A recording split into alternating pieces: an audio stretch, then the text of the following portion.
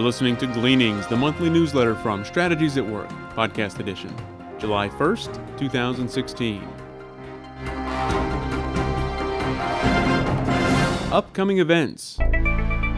The Strategic Life Alignment Seminar. Struggling to find meaning, purpose, and satisfaction in life?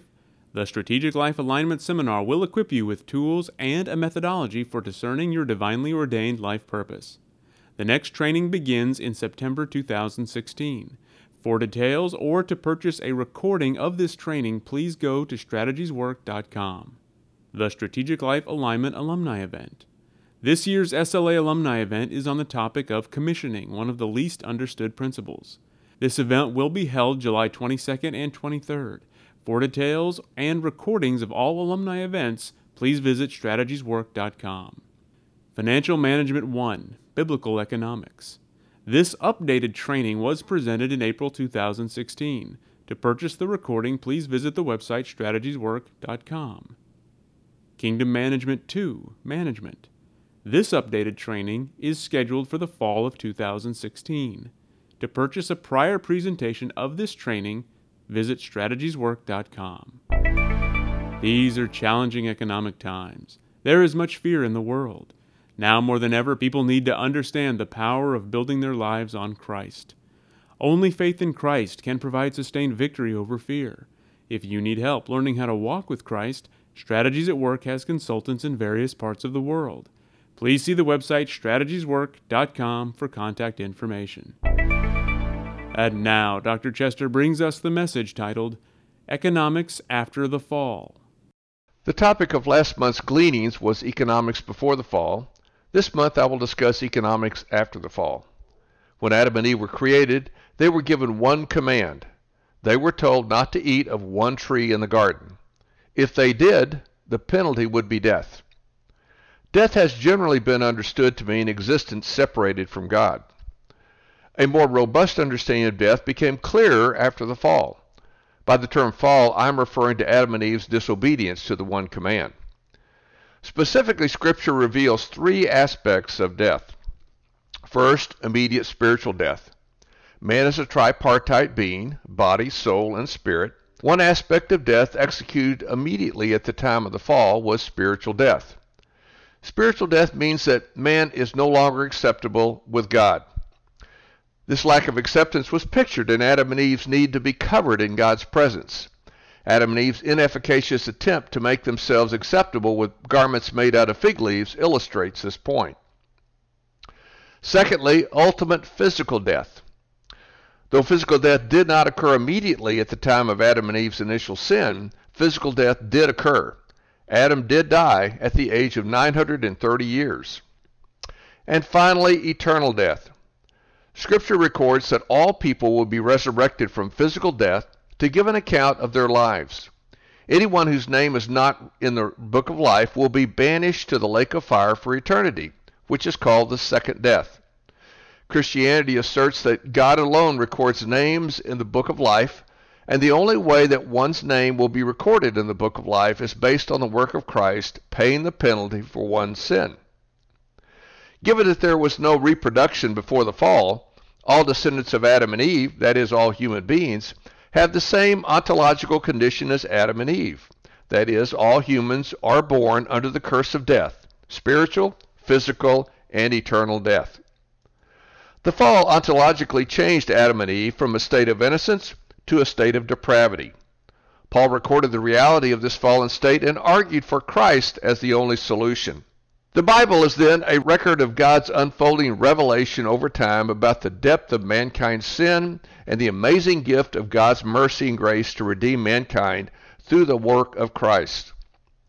The fall impacted everything, including economics. The intent of economics was to facilitate mankind's rule of God's creation.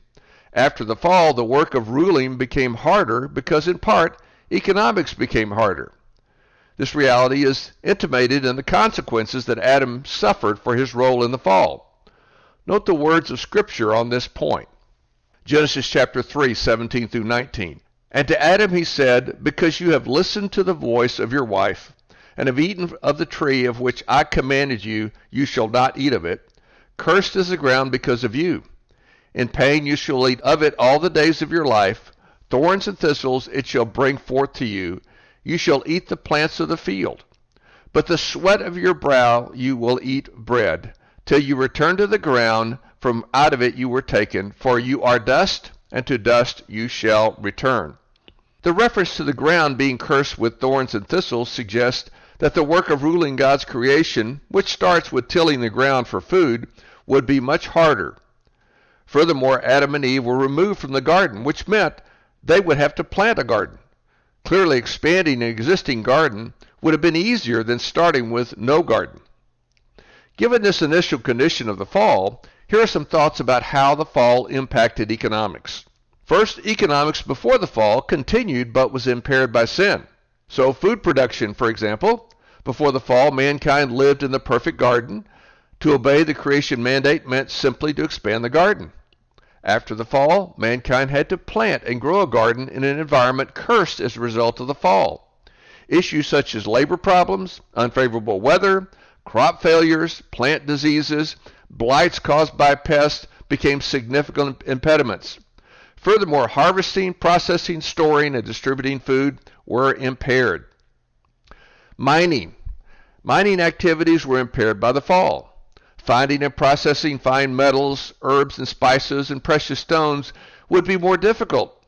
At a minimum, labor and weather issues made mining more challenging. Family unity was disrupted by sin. Training children to find and fulfill their purpose in God's meta-narrative became difficult due to the bias towards sin in the hearts of both parents and children. And education. Developing and applying technology to facilitate the creation mandate became more difficult because of sin. As with parenting, the bias towards sin in the hearts of both teachers and students impaired the training. And second, the fall introduced new activities. These new activities, however, did not increase mankind's efficiency in obeying the creation mandate. Rather, these activities were required to manage the consequences of sin. First, you have clothing and shelter. Because of the fall, weather patterns changed. No longer was the climate perfect for human life. So, some of the finite resources of the universe had to be allocated for clothing and shelter. Then there was health care. The curse on the ground suggests that there would be substances toxic to humans and the human immune system would not be fully efficacious. Precious resources were needed to develop and apply technology for human health care. And then there was social order. Sinful humans were hostile toward each other. The first recorded incident after Adam and Eve multiplied was murder. To fulfill the creation mandate, however, required an orderly world that valued human life. To maintain order required laws and law enforcement, which required economic resources. And finally, there's the ecclesia, that is the people of God.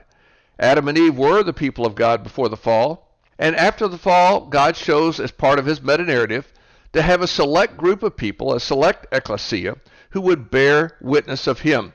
In the Old Testament, the ecclesia was Israel, and in the New Testament, it was the church, and still is the church. To gather, lead, feed, protect, and guide the ecclesia required economic resources. The fall introduced inefficiencies associated with sin. Sin management, therefore, became a requisite activity that impacted every area of life, and sin management has economic consequences. Consider, for example, healthcare. Bdellium was specifically mentioned as present in the garden.